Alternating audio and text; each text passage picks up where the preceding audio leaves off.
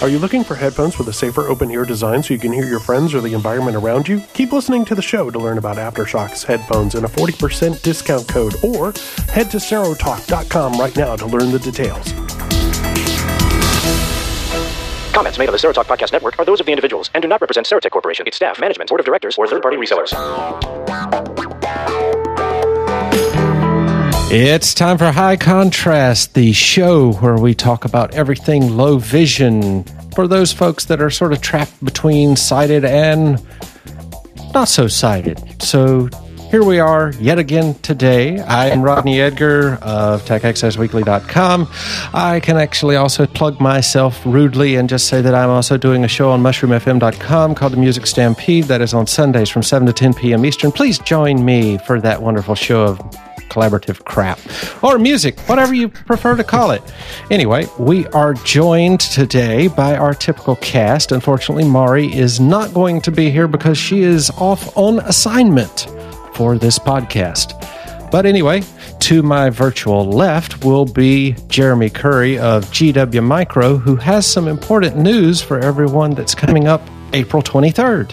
How's it going, sir? Yes, I do have some important news. For those of you who may remember a previous podcast that we did several back, we did one with a friend of mine, Becca Bradley, and the podcast was called Jeremy's Song, and she is actually releasing her first album that she's been working on for the past 6 or 7 months, and that will be available April 23rd. You will be able to get it off of iTunes or Amazon or Google Play or pretty much anywhere music is sold online, as well as BeccaBradley.com, BekahBradley.com. It turned out pretty phenomenal. They actually brought in some professional studio musicians that actually have worked with Randy Travis, Shania Twain, Carrie Underwood, you name it. It's very well done, professionally made, and maybe we'll turn her into a superstar. We'll see. So if you like that, you'll have to check out the latest version, which actually was renamed for marketing purposes, What You See, and it's very cool. So I would love it if you all go out there and support her. That'd be fantastic. But I thought it was about what you don't see. But anyway, just saying. To the virtual right of the studio is Ranger Joe Steinkamp of Everything Serotalk. Yeah, just about, huh? Everything but TripleClick. That's one of the few places that I do not dwell, but yes. End of Line Show, which is back on production, and of course on the weekly Sero Talks, which you can hear me and the delightful Ricky Enger, and the more mature and certainly the anchor of the podcast, Mr. Jamie Pauls. So definitely check that one out. And don't think that you can't actually check out That Android Show or some of the others as well. Very good. And coming in from the bullpen, we have a special guest. Byron Lee is going to join us, and hopefully we're not too tough on him for this episode. Stuck in the middle with you. Oh, okay, nice one. Sing.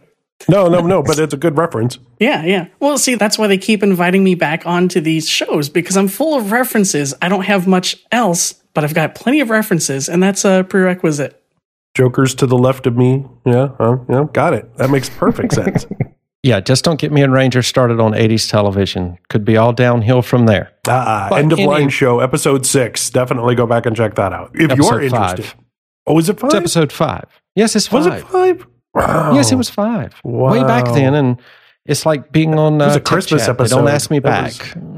But anyway. Well, it was almost a 3-hour podcast because we had to talk about G.I. Joe and the USS Flag. So, yeah. That is very true. But now that we have wasted a couple of minutes for everyone and sort of get the feel going here, we are going to talk about things known as CSUN, the big, wonderful conference that just wrapped up a month ago. And we thought we would sort of give everyone an idea of sort of what it's like to go to this particular event. And to start off with everyone, what kind of travel accommodations did you have to deal with? Did you actually find the hotel and things to be accommodating to visually impaired and blind users? I thought the hotel was fantastic. We had been staying at a hotel that was down the street for the last few years, and this year we decided that it made more sense for us to stay at the conference hotel. And it's laid out fairly easily. I kind of think it is a capital I laid on its side. So you had one long hallway where you've got the front desk and you've got the steps down the exhibit hall. And then on either side, you've got access to elevators that go up to the two towers. And the taxi was actually one of the best taxi rides I've had in quite a long time. They were very accepting of my guide dog, Darren. And the hotel staff was really knowledgeable, treated me with respect, didn't have any issues at all with that, whether it was checking in, checking out, or just generally dealing with the hotel staff. I thought it was very, very well done, and had a real good experience. And the best part is you can walk right out the back of the hotel, right on the boardwalk, and go to about any seafood restaurant you want to go to. That makes it a real nice experience, because not only do you get to check out the latest technology, but you get to go and enjoy kind of the nice warm air, which is not that prevalent for us that time of year here in Indiana. So it makes for a real nice experience. I rode in 1,500 miles one way. Actually, we wanted to have a car on site for staff. And so I offered to volunteer one of my family members to come along with me with the opportunity for us to actually visit some family on the way back in Arizona. So it was actually very interesting for me. And with that said, the hotel is always an interesting place to be. In the old days of CSUN, it used to be in 3 hotels, and you had to kind of sort of know which hotel you needed to go to and where some events are. In San Diego, it's one monolithic hotel, but even with that, they still find ways to make it confusing. Registration was up on the 3rd floor. The year before, it was actually on the 2nd floor, and the first year I went in San Diego, it was on the 1st floor. At this rate, I think it's going to be held up on the roof of the parking garage if they keep going. And if you were actually attending the exhibit hall, and just the exhibit hall, you had a separate registration that was actually right in front of it on the bottom floor. With all that said, it is a pretty easy thing to get around in, whether you're visually impaired or in a wheelchair. The coffee shop does require a gold brick in order to be deposited for types of anything you want to buy there, same as some of their restaurants. But that's the same for any convention, as you might well know. The neat thing also is that it's very dark colors. So it's reds, earth tones. A very few places, like in the very, very front in the foyer, has white floors, and sun coming in. So you won't always get a lot of that bright glare kind of situation happening unless you go from inside the exhibit hall to the outside of the exhibit hall. But the news that we want to talk about is really on the inside of the exhibit hall. What did you find in there that was neat for people with low vision, Jeremy? I thought one of the coolest products that was out at CSUN this year was something from Optelec called the Clearview Plus Speech. And for those who may not be familiar with the Optelec product line, they've had a CCTV out, a desktop CCTV out for a while called the Clearview or Clearview Plus. And as we've all seen, optical character recognition technology, or OCR technology, is really being integrated into every facet of low vision technology, it seems, and especially desktop CCTVs over the last few years. And so everybody's been trying different ways to do it. And Optelec, I think, really hit I don't know if I'm going to say they hit a home run, but at least they did an excellent job at the way that they integrated the speech component into the Clearview. Because essentially you have what's basically a square unit that you just mount on the back of the monitor, and there's a separate camera that does OCR underneath. And essentially, you can magnify things just like you always have, and you can put a piece of text underneath the camera and press a button, and it'll take a picture of the entire page and do OCR, which basically has been what everybody's been doing for the last few years. But they did a few things better, I believe, which is that they included touchscreen into the monitor, and you have the ability to actually change your reading order. So if you see things on the screen, like chunks of text, it'll actually label those with a number. So it might put number 1 over a chunk of text, or number 2 over a chunk of text. And then you can just touch what you want to read, and it'll read that piece of information to you. I thought the user interface was really well done. It was very large and easy to see, and just elegant. It wasn't intrusive. It wasn't a lot of information that caused a user to scratch their head and go, well, how do you do this? very easy to see buttons, just a few features. I was just really impressed with it. And there were a lot of good products out, but I think this was probably the one that impressed me the most this year at CSUN out of the new products that were there. Absolutely. And the fact that you can actually hook this up to older Clearviews. If you have a Clearview that goes back to, say, 2005, you can actually add these pieces on to give it the touchscreen ability and get some of those features that you're describing. And, you know, Clearview was already unique in that you had the controls for your video magnifier on the XY table. And for some people, they really like that because they don't have to keep reaching their hands up and down, up and down, up and down, just to be able to change a color or make it go in a little closer or to play with the contrast. Some people, if you're a left-hander, might not like that, by the way, because the area for right-handers to kind of lean on the XY table and right is way bigger than the one on the left. So if you are a southpaw, you might not want to look at that. But if you're looking for something to, you know, be a big desktop-y CCTV, and certainly people are starting to wonder, why would I do this versus using a tablet device or a phone, or, you know, why would I look at this versus something with an external camera? Because the traditional video magnifiers are getting harder and harder to find. This is a very compelling thing to keep you sort of in the realm of those old style video magnifiers. And if you have one, it's a great addition if you want to have something new on an older house, fresh coat of paint. Yeah, absolutely. It sounds like we're on the same page. This was just an excellent product. Very well done. What were some of the things that you saw there, Joe, that you were impressed with this year?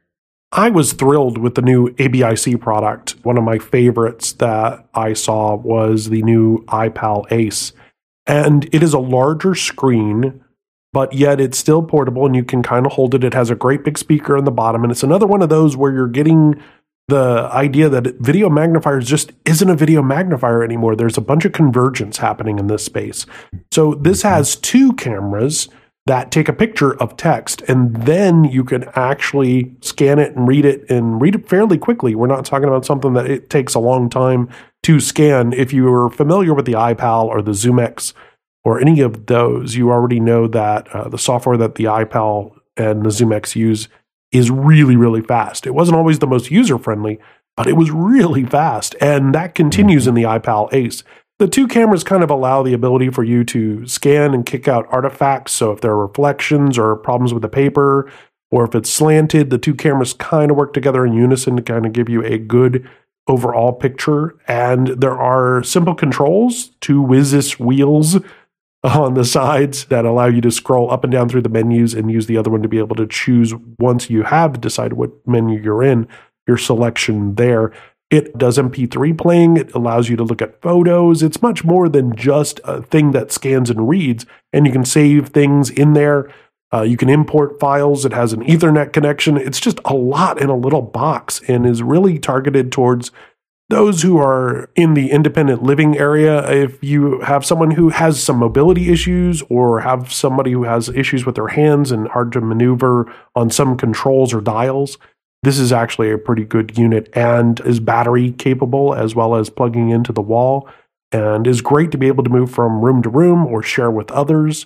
So the iPal Ace is a really neat one. We actually have an interview with both Ivar from Optelec, and we have an interview with the guys from ABIC over on the website, then part of our Serotalk SPN convention coverage, and you can find that at serotalk.com, or check the show notes, these very show notes for high contrast, that'll link you to those, as well as we have some information from Blind Bargains that we link to as well, because JJ and crew, who's a host of That Android Show, did 30 interviews from the CSUN floor, and I was able to wrangle him, Pratik Patel, and Daryl Shandro into a panel show where we talk about kind of the roundabout things of CSUN, and what it was like to be there on the floor as well. Correct me if I'm wrong, but the Ace, since it has two cameras, could you take a pill bottle and have it literally read all sides, or at least maybe most of it, even though it's rounded? I thought that was one of the big advantages that they were talking about. They did that on the fly, and it was pretty impressive. What I will say is that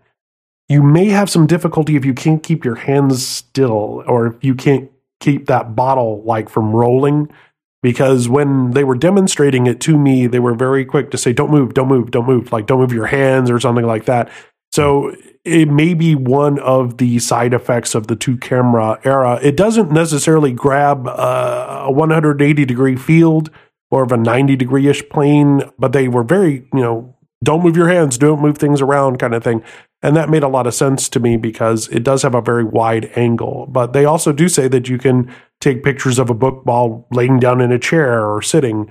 So I would imagine that is true in those areas. But like any scanner, you kind of sort of got to get used to it. It's just that with this one, it's looking a little further out towards you. Most of these kind of tabletop-ish scanners usually have a bar that comes out towards you that you don't want to move around anyway because you'll get in the field of the camera. This is just harder to tell because these cameras don't protrude out that far. They're actually very flush with the unit.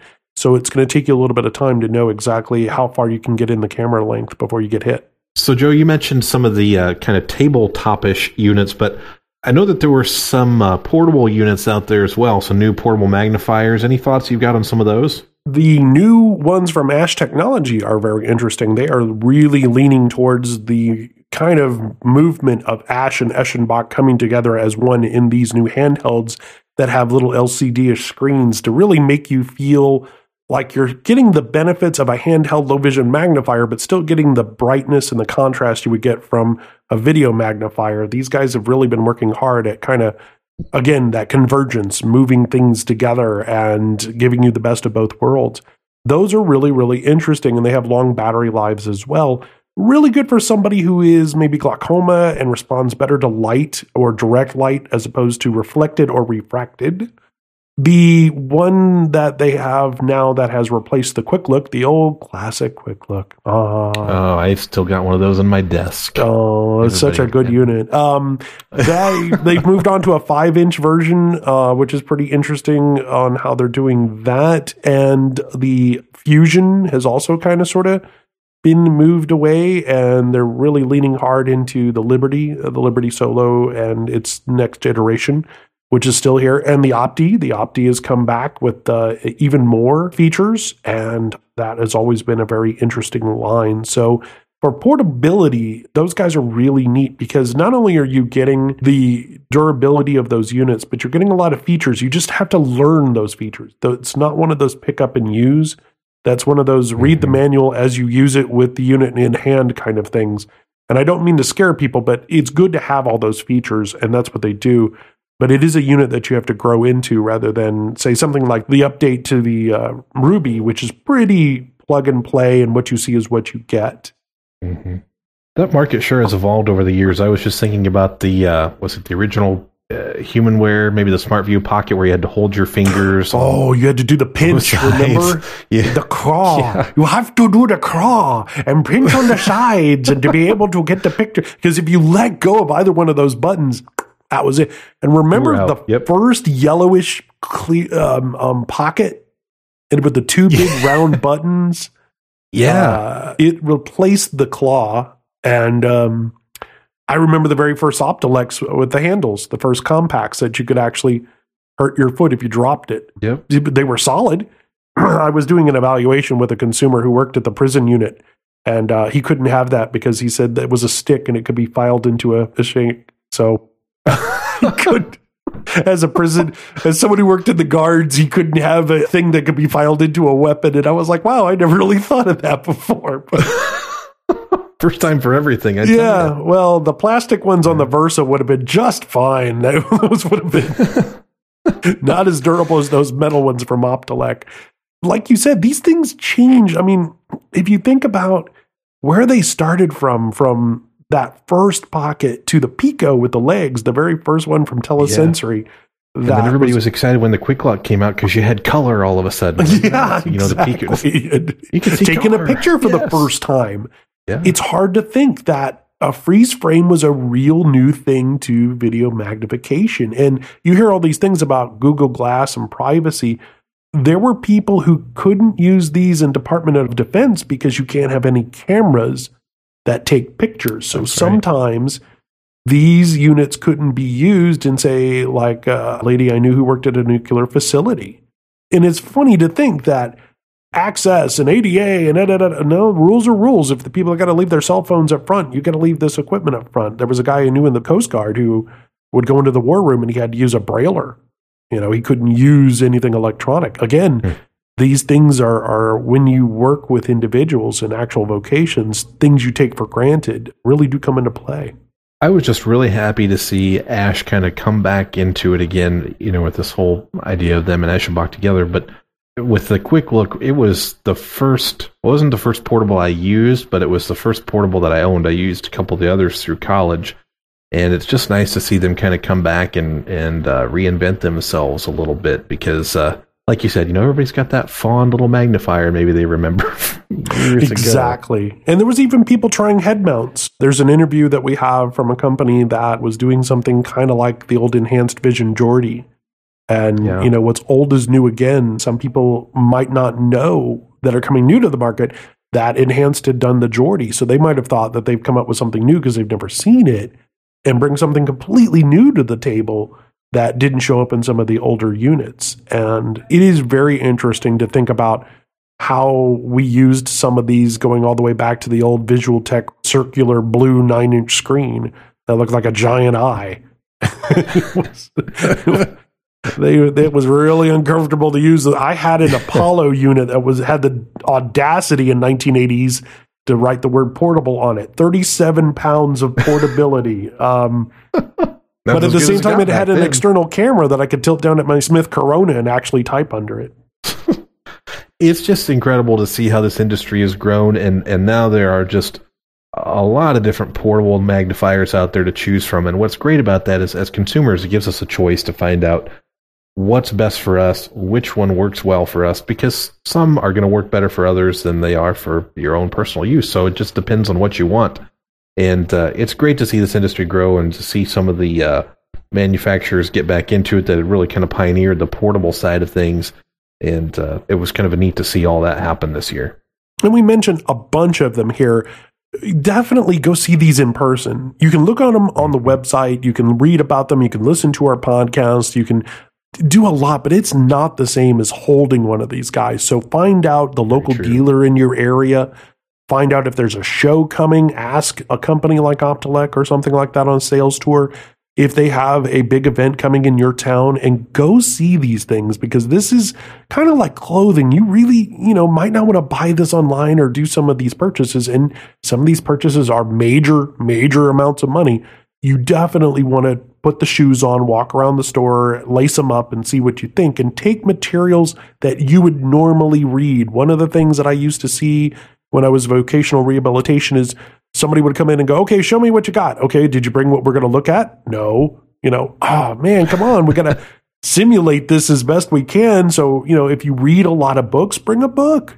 If you read a lot of newspapers, bring a newspaper. If you do a lot of reading your cell phone, throw that under there, that kind of thing. Just, you want to simulate these in best conditions, or go outside and see if you can actually see the LCD screens. Just like you with your phone, do you have to put your hand around it to be able to see the image?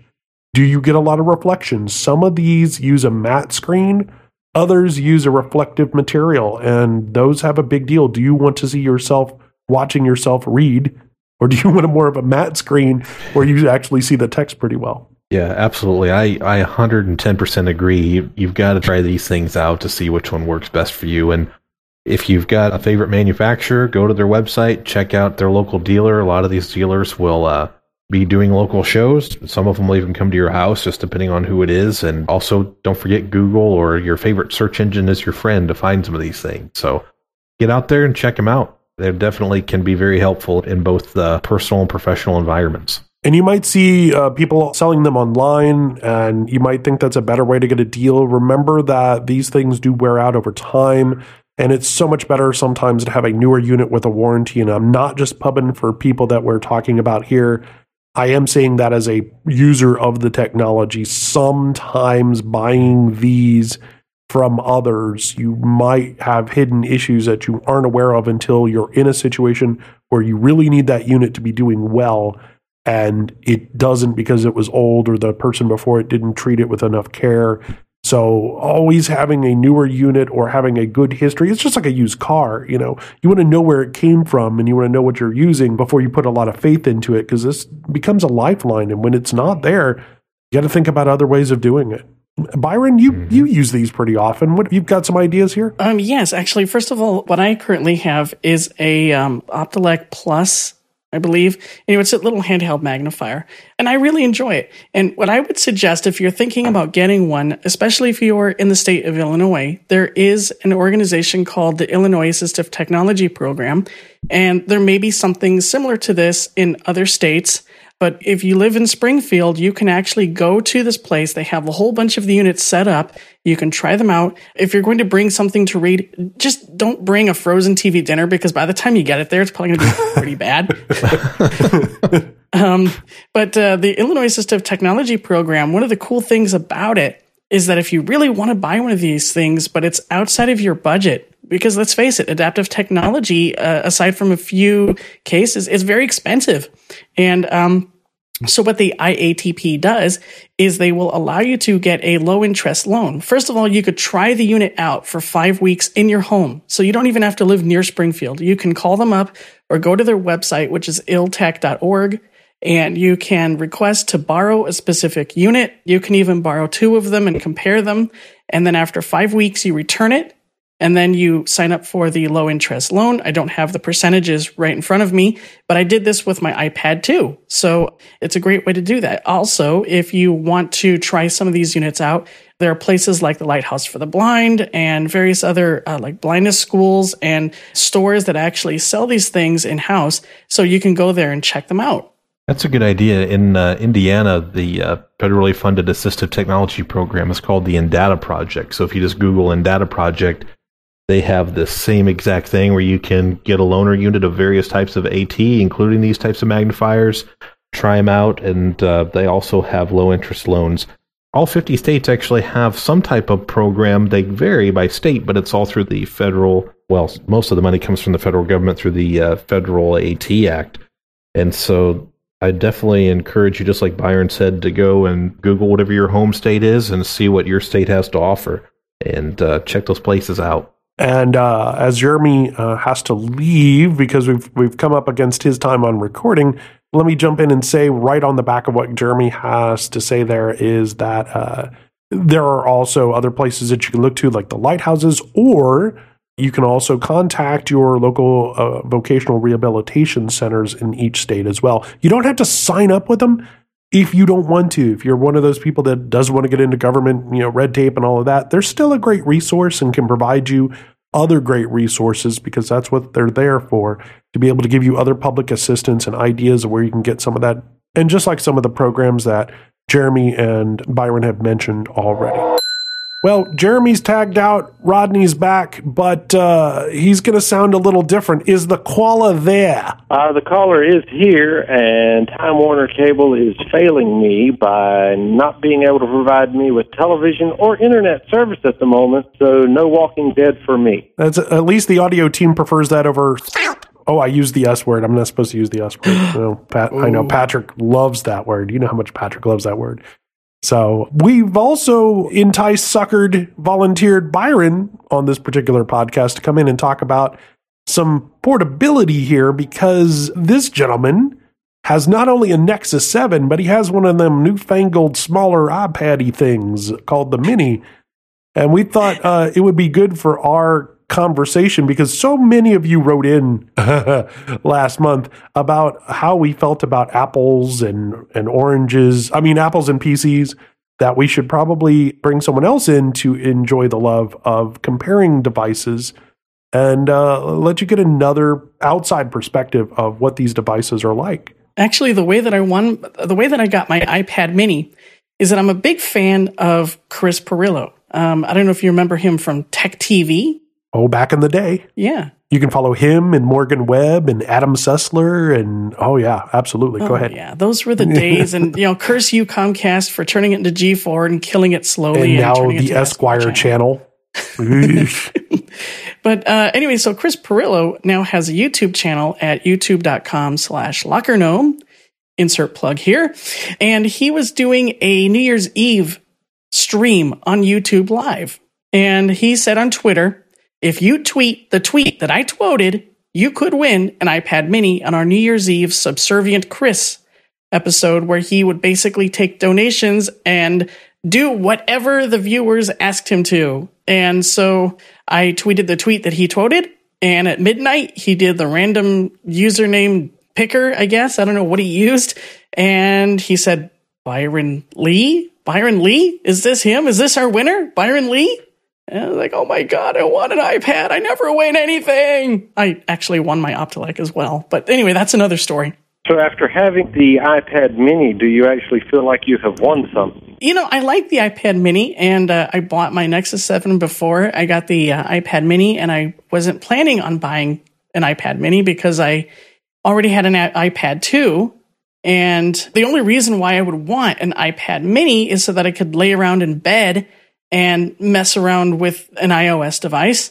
But I had already invested in a stand that holds my iPad 2. So I probably would not have spent the money on the iPad mini hadn't I already bought a Nexus 7 and had a stand, and had I not won the iPad mini. Suffice to say, I really do enjoy it. Yeah, I have the iPad 3 limited edition from last year before they brought out the 4, but it does have the Retina display, and I've been able to play with the Nexus 7 at work.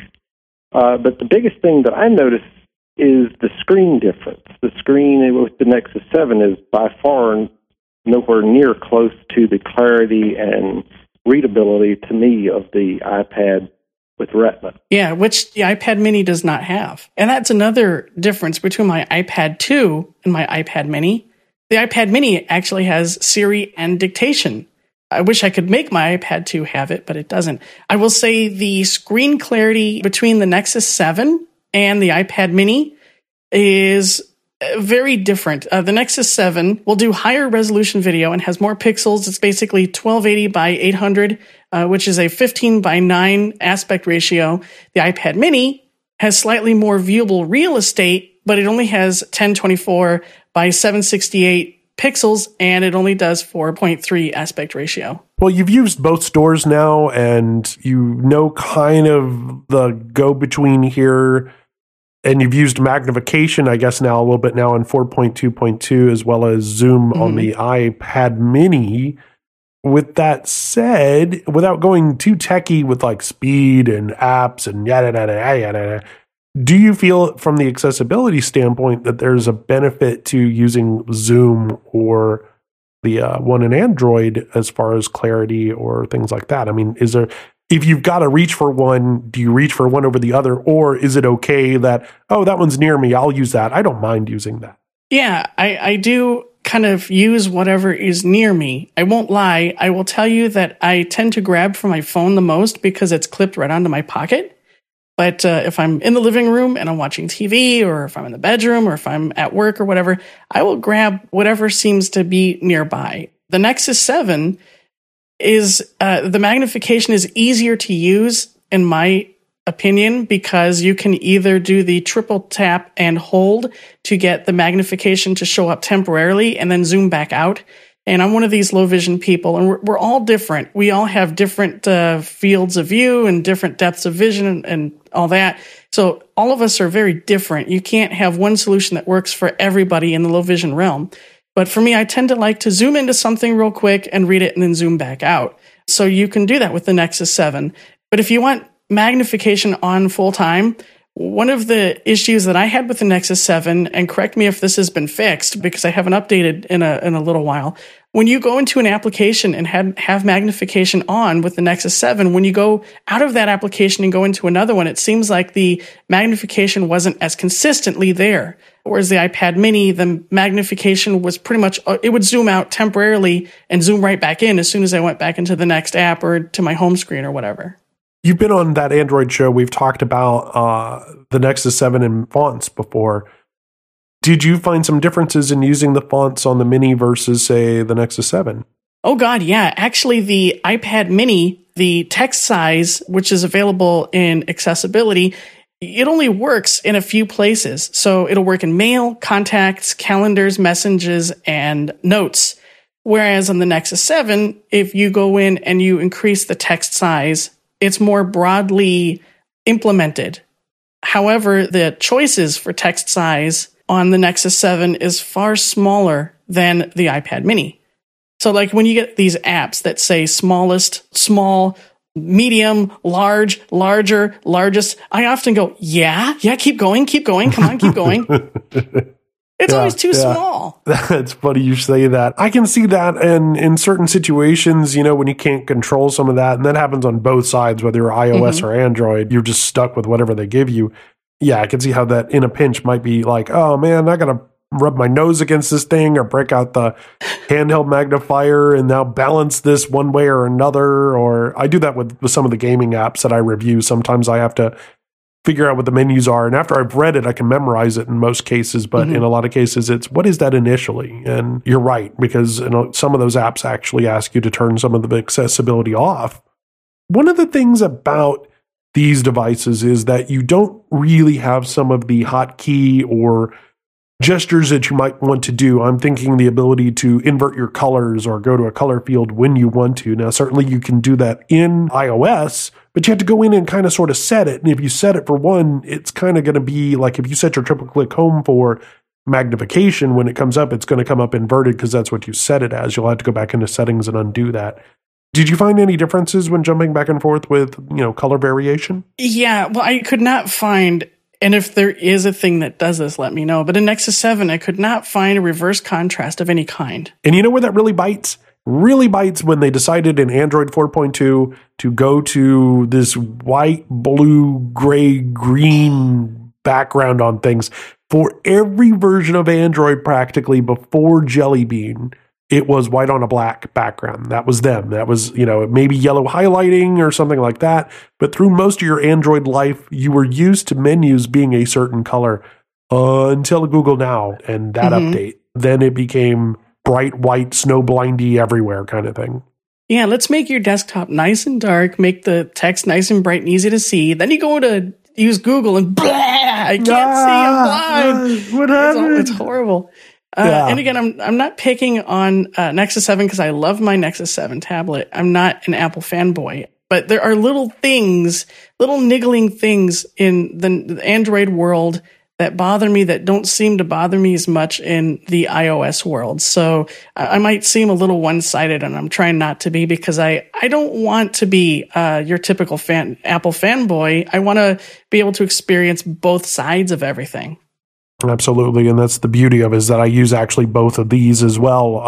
And there are apps that you can do to modify colors and things like that. It's a little easier to find Android apps that will do that than it is to find an iOS app, because it's just the nature of the way that each ecosystem is. And Android, of course, can let you do more open-y things. And Apple is looking at very much a more built-in, closed experience on their end. That doesn't mean that it can't be done. It's a little stranger. But certainly walking around, and you do a lot of traveling back and forth, and if they follow you on Twitter, they can keep up with you on all your travels. Was there one that was more portable or rugged or better suited for your traveling? Yeah, the Nexus 7, you wouldn't think that the minuscule difference in size on the iPad mini versus the Nexus 7 would make all that much difference. So the iPad mini, while it has more screen real estate, it's slightly bigger, it's slightly less pocketable. So if you've got your Nexus 7 in your hand right now, try sticking it in your back pocket. Now don't sit down. No. You don't want to do that. But you can stick your Nexus 7 in your back pocket very easily. You can do that with the iPad mini as well, but it's a really tight fit. And so I just found it a little more pocketable than Nexus 7. Also, the Nexus 7, to me, unfortunately, was a little less durable than the iPad mini. So if I dropped it, or if I did sit on it for whatever reason, the Nexus 7 fell off of my desk right here a couple of months ago and hit the carpet. It wasn't a very long drop, but now the upper right-hand corner feels sort of squinchy. When you squeeze it, it kind of goes... And nothing's broken, but I think the iPad mini is a little more durable. So when you travel. Yeah, as if you could slam it in a door. That makes a lot of sense. No. Right, exactly. Because it's very durable. Durable, yeah, that's right. Now, and that's how show titles are born. Anyway, Molly Wood has a show called Always On. And she does this thing called Torture Test, where she takes these devices and does horrible things to them, like puts them in the freezer or puts them in the oven or drops them from a height or gives them to kids.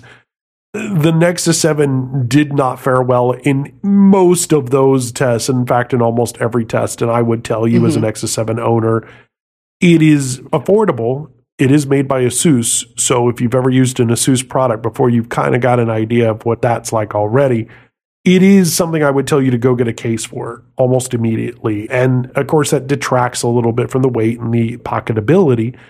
But in the case of the iPad, a case can add a lot of weight to the iPad because just the way it's distributed.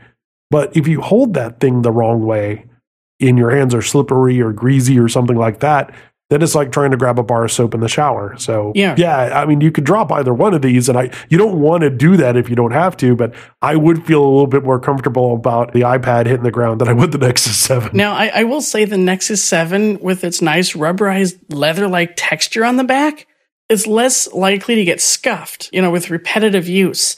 When I got the iPad mini, actually, when I won it, Chris Perillo and his wife Diane autographed the back of it, and it started smearing off really quick. And I wish I'd gotten a plastic clear cover or put something on it to preserve those autographs, and I ended up eventually having to wash them off. But once I got them off, I noticed that the back of the iPad is much more prone to scratching, whereas the Nexus 7 doesn't seem to be because of its leather-like rubberized back. See every iPod you might have owned in that brushed metal style. Yeah. That's true, but, you've gotten both now. There's perceived value, and then there's actual cost and return of investment. Minus the fact that you won this, which is awesome and cool, but if you had laid down hard-earned money day one, would you have felt one way or the other about either unit now having used them for a while? I honestly think the iPad mini is a bit overpriced for what you get. It's a good unit, and if you like iOS and you want voiceover, if you're like me and you sort of switch between large magnification and bigger text and then flipping over to voiceover when you need it, it may be worth the money, but to me, it's a bit overpriced for what you get. The Nexus 7 is cheaper, and it still provides the user with a lot of different functionality. It does almost everything that the iPad does. So I think the Nexus 7 in terms of cost is a better value because you're still getting the ability to play Angry Birds and you're spending a lot less money. True. Rovio made the original free now. Angry Birds HD on your App Store now. Star Wars Angry Birds still costs you some money. For good reason. You got to pay Disney now that money. Yeah, you can get Angry Birds on your iPhone, your iPad, your Android. I just want to know, can I get it on my old Windows mobile phone, or how about my old Motorola flip phone? Because it seems to be on every other platform. Don't tempt them. It's on the Roku. Anything is possible. That's true. Rovio is some pretty sharp cats. There isn't a platform I don't think that they like. Maybe BlackBerry? No, it's probably on BlackBerry. It is on BlackBerry because I just saw a review of it, and it said, yep, it's got Angry Birds. Yeah, so is the Xbox. I don't exactly know why you would pay more money for the Xbox version, but the Xbox version is out there too. So if you needed Angry Birds and 43-inch plasma, here you go. This is with multiplayer on live support with your Kinect. I'm not kidding. Accessible wise, you've used these now. You've used both voiceover and talkback, and you've used some of the magnification like we talked about earlier. What are your thoughts on using these on a day-to-day?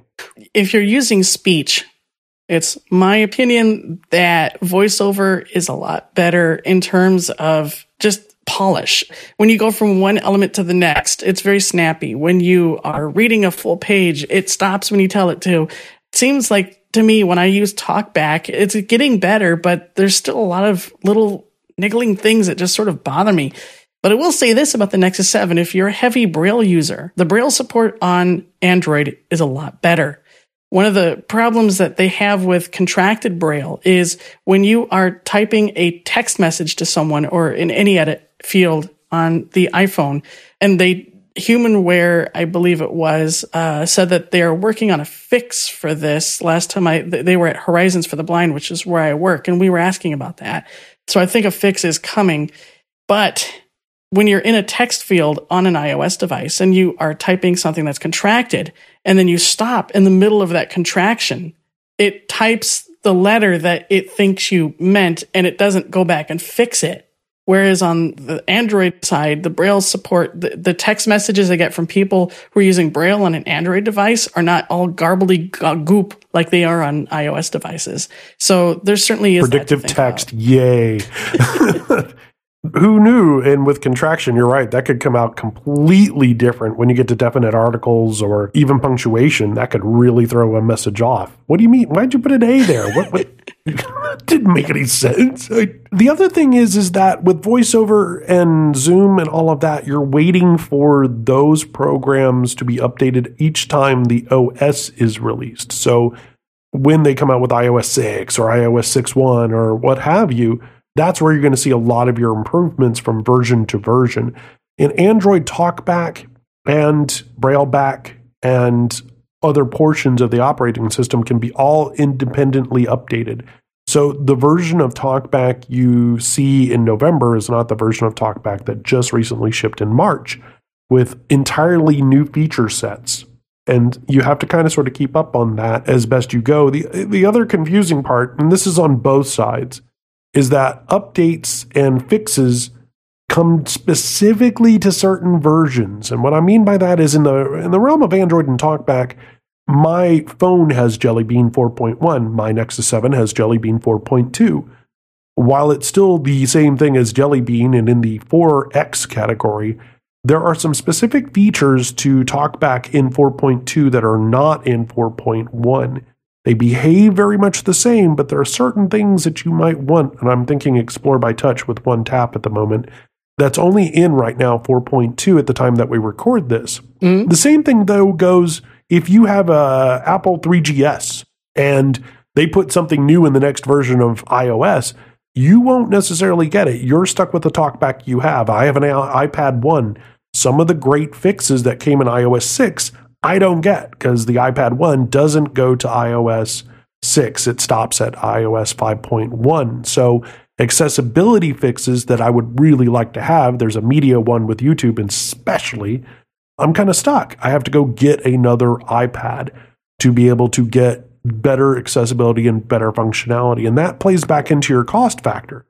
Remember netbooks? Yeah, I don't want to remember them either. But the point here is if you start paying $200, $300, $400, $500 for a device, while it'll never be that Zenith television that sits on your floor for 20 years, it has to have some perceived value and some updates and feel like it gave you a bunch of wealth out of it. If I dropped my Nexus 7 tomorrow, knock on wood, I hope I do not, but it's $200. Yeah, I did the same thing. It's $200. So it's like a netbook. If I sat on it, oh well, it was $200. Mm-hmm. Apple is a little bit more expensive. With that said, you get the Apple Store. You get the Genius at the Apple Store. You get a bit better support if you have Apple Care.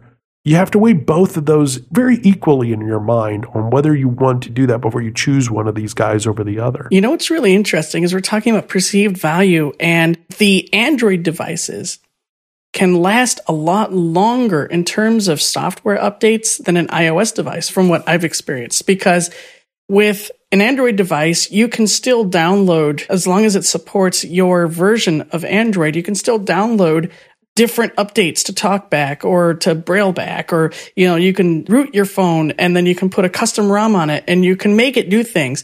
Whereas the iPhone, once you get past the, let's say you have an iPad 1, the value of your iPad 1 now is significantly less than if I had bought, let's say, an Android tablet right around the same time. I could probably still keep things relatively updated on that, whereas on your iPad, you're kind of stuck. Yeah, and because 40 some odd % of Androids are still running version 2.3, your apps don't have a tendency to kick you off the island. I've got actually a couple of apps right now that have said, look, this is iOS 6 only, sorry. Or, your version of the iPad is not supported when I go to get the app, and I don't really read everything on the side that says compatible with blah, blah, blah, blah, blah, blah, blah. It happens on both sides, and that's just kind of the downside of built-in technology. Yes, it's built in. Yes, it's right there. Yes, it came along with the device. Yes, I didn't have to pay much for it. By the way, none of this is free. I always get very perturbed at people who go, it's free and it came with the device. No, you paid for it. So did every Tom, Dick, and Harry, by the way. We're all paying for it. It's distributed assistive technology as opposed to us buying it and loading it secondarily. But no, none of this is free. No company gives you anything for free. With that said, you have to make a really good decision on whether you want to be able to use some of this or not. The other fabulous thing about this is that you can go to a store and try this stuff. You can go into an Apple store and you can go into settings and you can turn on VoiceOver and play with the Zoom and see what you think. You can go into a Best Buy and Fry's and freak those cats out by going into settings and going to accessibility and turning that stuff on. You can play with it and try before you buy, before you lay down that money. And we've never really had this before as low vision individuals. You can go in and see if you even like this thing, this touchscreen universe, before you ever get there. Rodney, Byron and I have been kind of sort of gabbing here, and I know the phone delay is a little weird. Did you have some thoughts about this that you could, kind of say yay or nay to what Byron's been talking about here? Yeah, I mean, the delay is quite a bit, so I just sort of held myself into the background. But, yeah, the magnification is a little interesting when using the Nexus 7 because you'll have it enabled, you'll go from the menu into an app, and it'll turn itself off. And then when you actually bring magnification back up and exit the app, the magnification might actually stay on. So it's kind of flaky inconsistency as far as how you're actually going to keep Zoom enabled or disabled or whatever you want to do. Another thing that I have noticed is that if you go to, say, Chrome or something on the Nexus 7 and you're typing in a web browser, you can enable Zoom once your cursor is set, and as you type on the keyboard, the cursor will actually track, which is one of the big problems with iOS. I actually had a trainer yesterday email me and say, I'm actually trying to set someone up on an iPad, and every time they type using Zoom, the view actually goes away from where the cursor is. Is there anything that I'm doing wrong? And I'm like, no, everything is working as poorly designed. It does not track that often. So the only recommendation you can give on that is if you're in email, like Byron said, you have to enlarge your fonts, which you have a lot more options on the iOS device as opposed to the Android. But I think one thing that people would also notice with the Android is just the apps aren't as pretty. I saw some apps that I had on iOS. They didn't look crisp. They didn't look organized as well as on Android. So, or I guess that would be the Android wasn't as well organized as the iOS.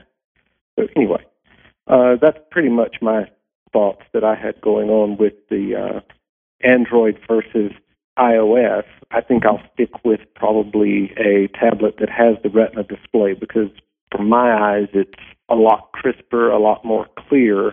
I would possibly consider a Nexus 10 possibly, but then you're looking at being at the same price as an iPad. That's a very good point because a 7-inch tablet is not like a larger 9.7, 10-ish, or even like that freaky one from Toshiba, which is like 12 or 14. I mean, at that point, it's literally a laptop without the keyboard attached to it.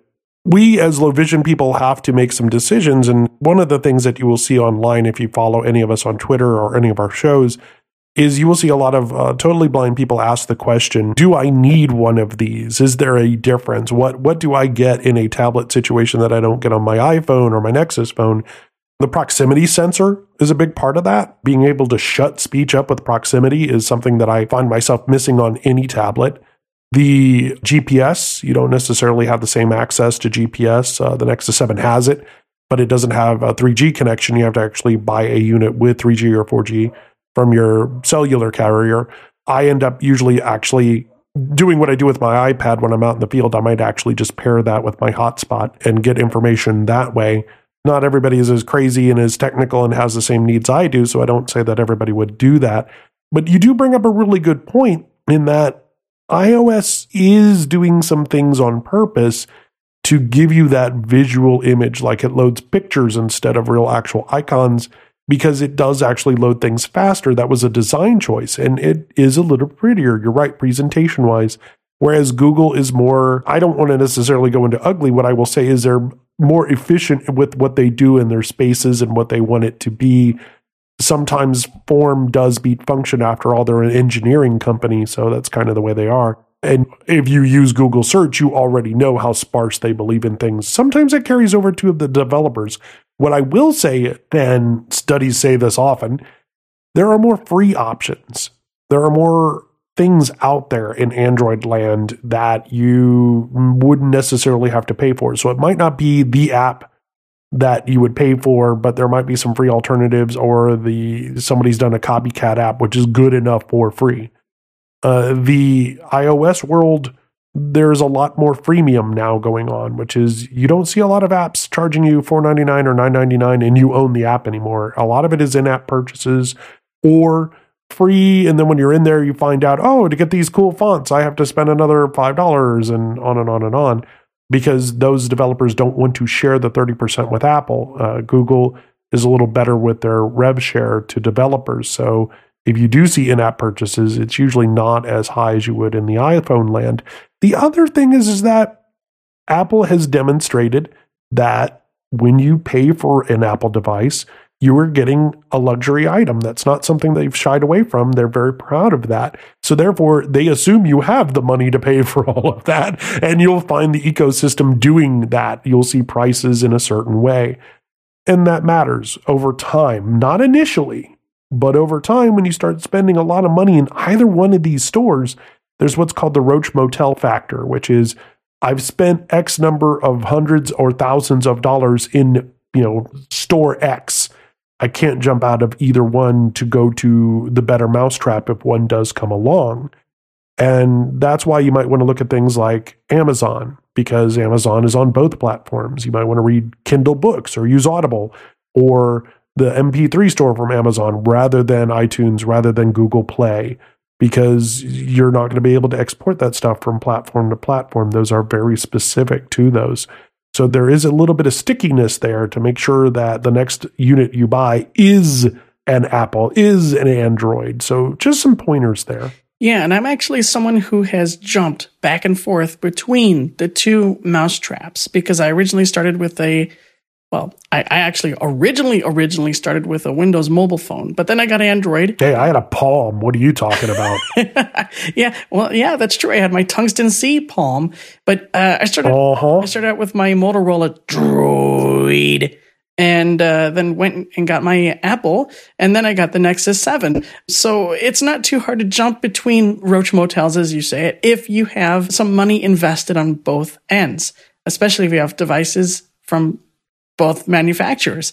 The other thing I just thought of as you were talking there's two things about the Nexus 7 that bother me. Number one, there's no rear-facing camera on the Nexus 7. Nope. And normally that wouldn't be a big deal, because who's going to take pictures with, hey, everybody say cheese while I hold this giant slab of electronics up in front of me, and, who's going to do that? But you might want to have a nice, bigger-sized screened CCTV. Can't do that with a Nexus 7. Can with an iPad mini. That's true. Yeah. The other part about that, though, is Asus actually released one that is almost exactly like the Nexus 7 with a rear and front-facing camera for $150 in April. Ooh. So they actually could do that, and maybe there's a rumor going around an update to the Nexus 7 in July, as well as a new iPad this year. I mean, that's the other side of this, right? Is that there's always a new one coming around the corner. We're going to have to do this show all over again next year now? Great. I'm sorry. I'll just go ahead and invite you now. Just go ahead and I'll send you the Outlook Evite, right? Yeah, as long as I win another contest. There's that too. That's the other side, is like Rodney was saying, and I agree with the Retina. The Retina display on a larger iPad is way different than not having it on the iPad mini. And I do have a brother who has the 3rd-gen collector's iPad like Rodney. And I've got to replace my iPad 1, but I'm just afraid of pulling that trigger, because we're coming possibly to the end of the 4th gen and moving to the 5th gen. And when do I buy? And I want it to have all the bells and whistles and at least feel like it's new, rather than, as your friend Weird Al puts it, it rocks until I open the box. It is definitely one of those moments. You could always get an iPad too and just like be one of those people who still run, Windows 98 or something.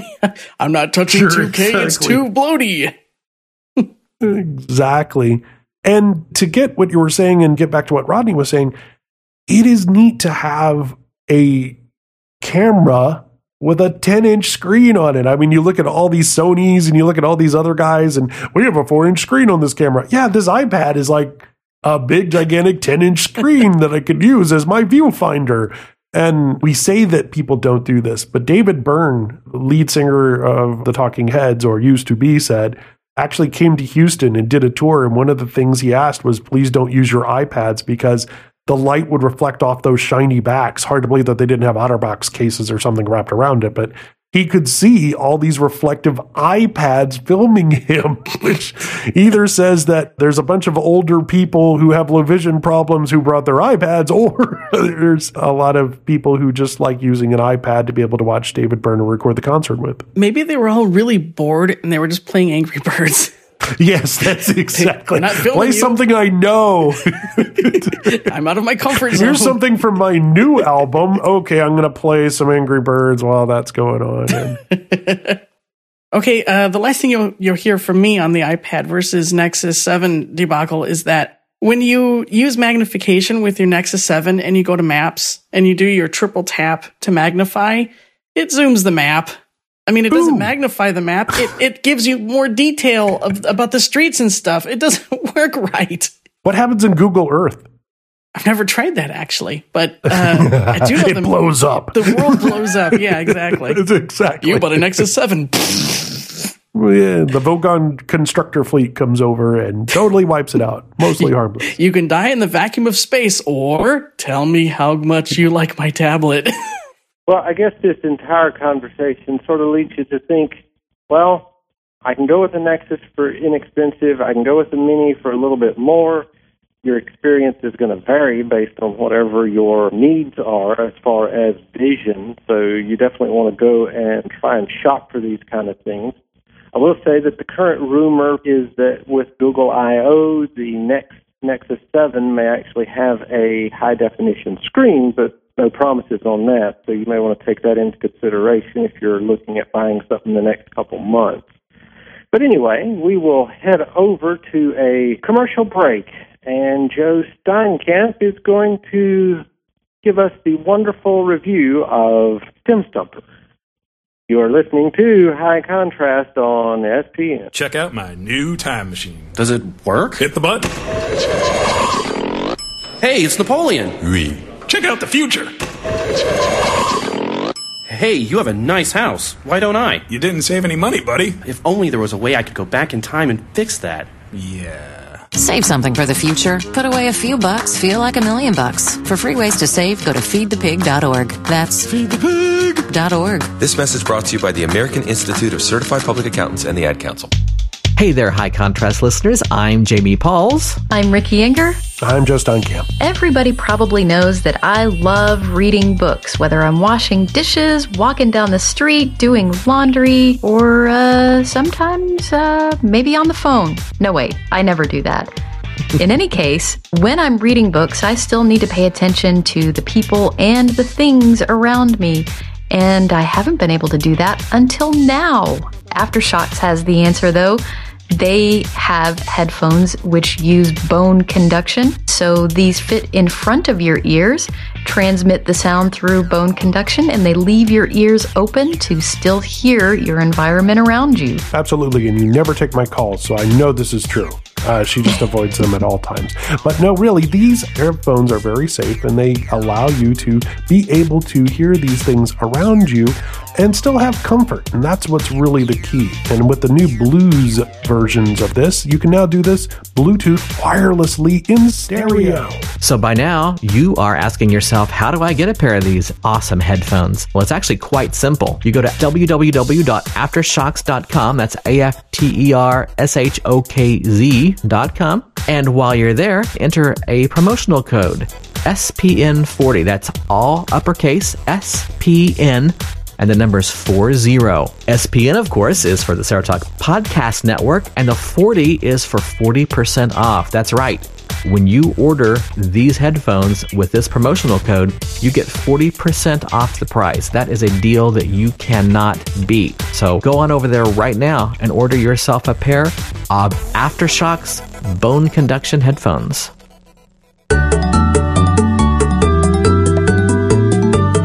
Hey everyone, Joe Steinkamp back again to talk about an iOS app that is near and dear to my ears. That's right, ears! Stem Stumper from Announce Productions. The app is really one of those that serves two purposes. It is not just an entertaining game, it's also an educational game. And what I mean by that is you can play this with voiceover. More on that in a second. Let's get to the actual game. The idea is that you are a wayward little plant and you need to eat fertilizer to grow and survive. You are on a grid. Generally, you start out at the bottom right of the grid and you have to work your way around little bits of, angry acorns or gigantic bricks, little obstacles to get to your fertilizer. You want to be able to eat these things and you want to make the shortest or the most resource-intensive path is possible, right? Intensiveless. I'm making up words. I'm kidding. So what I mean by that is you don't want to take up a lot of resources. So you want to come up with a short path, but you have to get past all these other little obstacles. The neat thing about this is that you have audio cues to let you know where you are as you move your fingers across your iPhone or iPad. Now, these audio cues are very voiceover friendly, so you can get an idea of what's going on. And this is very important because not only can you do this from a visual perspective, where you can move your finger around and touch on these things and get voiceover to speak to you, you can also black out the screen in what's called sonar mode. So somebody who has vision has to rely on voiceover or has to rely on the audio cues in order to solve the puzzles. And that's really, really helpful if you're trying to be able to learn spatial orientation, if you're trying to get somebody to understand what it's like to try and think non-visually. It is really, really a great tool and a fun one at that. You want to get as many of the fertilizers eaten in the shortest path possible, like I said, because you will get carrots for how well you do. Think of them like stars. So 0 to 3 carrots or 0 to 3 stars. The more carrots you collect, the more puzzles you can open. You have several paths. And to get to the very, very, very last bonus areas, you have to pretty much 3-star almost all of the earlier levels. And there are a lot of levels. A ton of fun. There is a light version on the App Store. The app currently, as I record this, is 99 cents. To me, it's completely worth that. But if you really want to try it first to see if you like it, you can. You have to look for Stem Stumper in the iOS App Store. A great game, been around for a while. These guys did a great job on Unz Productions. They've got another game coming soon. Hopefully we'll get a chance to talk about that on a later Sarah Talk podcast. But in the meantime, go grab it. Stem Stumper right now. Well, now that this podcast is coming to a close, and it has been a tremendous adventure, especially on my end, as I am talking on a Verizon iPhone 5. If you're wondering what is causing the noise being channeled through our wonderful studio man, Mr. Derek, who sits off in the back really, really quiet and laughing at most of the things that we say. Anyway, we are going to hold the mailbag until next time, since I'm remote and can't even get to the mailbag. So, if you would like to send comments, you can do so by sending an email to resources@zerotalk.com, and you can send in an iReport using your iBlink app on mobile device. So, we would like to thank Byron Lee for jumping into the fray here on High Contrast. Byron, is there anything that you want to pimp or shamelessly plug? Plug. Insert plug here. Yes, I'm on Twitter. My Twitter username is Byron27, so I'm at twitter.com/Byron27. I'm also on Facebook. Facebook username is Byron Lee27. And I do a radio show every single week on Radio Free Dish Nuts, ACB Radio Mainstream, TBRN, and Dementia Radio. Actually, it's 2 shows. On Tuesday, it's the Talk Zone from 9 until 11 Central, and it's where I talk tech and do more stuff like this. And the Fun Zone is where I play comedy music and do weird, funny things. That's Thursdays from 6 until 8 Central. And you can find out more information about it by going to www.byronlee.com. Very good. And as we mentioned earlier, Maury is on special assignment for the podcast, and Jeremy Curry ducked out as usual because his ride came a little bit early. So anyway, you can find his information at gwmicro.com. You can also follow him on Twitter at Jeremy_Curry. And we'll also thank the big blue cheese himself, Joe Ranger Steinkamp, where you can find him at Ranger Station and where most Serotalk podcasts are found. Anything else you need to add, Joe? No, but they can check out the show notes of serotalk.com to find out all the links in case you missed any of that information here, or to be able to follow Maury on Twitter to try and figure out what our special assignment is over at the Zoomed In blog. Hint, hint, hint, hint. And you can also hear Byron on an episode or 2 of EOL Show, eolshow.com. And who knows, he might show up in the third chair again at some point. Same as Mr. Rodney might eventually show up on another round of End of Life. And I have an idea for the Nexus next time I'm on EOL. I say we cover bacon. Bacon. Bacon in the Nexus. 50 Shades of Bacon. All right, I'll make a note.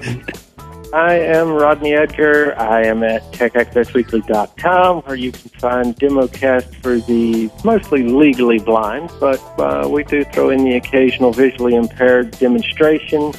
You can also find me over at a brand new show on mushroomfm.com/Music Stampede that airs on Sundays from 7 to 10 p.m. Eastern, as I try to take over my wife's show while she takes a little bit of a hiatus. So if you're interested in music, drop by, say hello, make a request, that kind of thing. But I digress, and we need to get out of here. So if you would like to drop us an email, do so at resources@serotalk.com. You can get the iBlink Radio app on iOS and Android, and you can get your 7-day trial of SamNet by going to sa2go.com so that you can get even more information for your brain. Anyway, this has been High Contrast on SPN. Thanks for listening.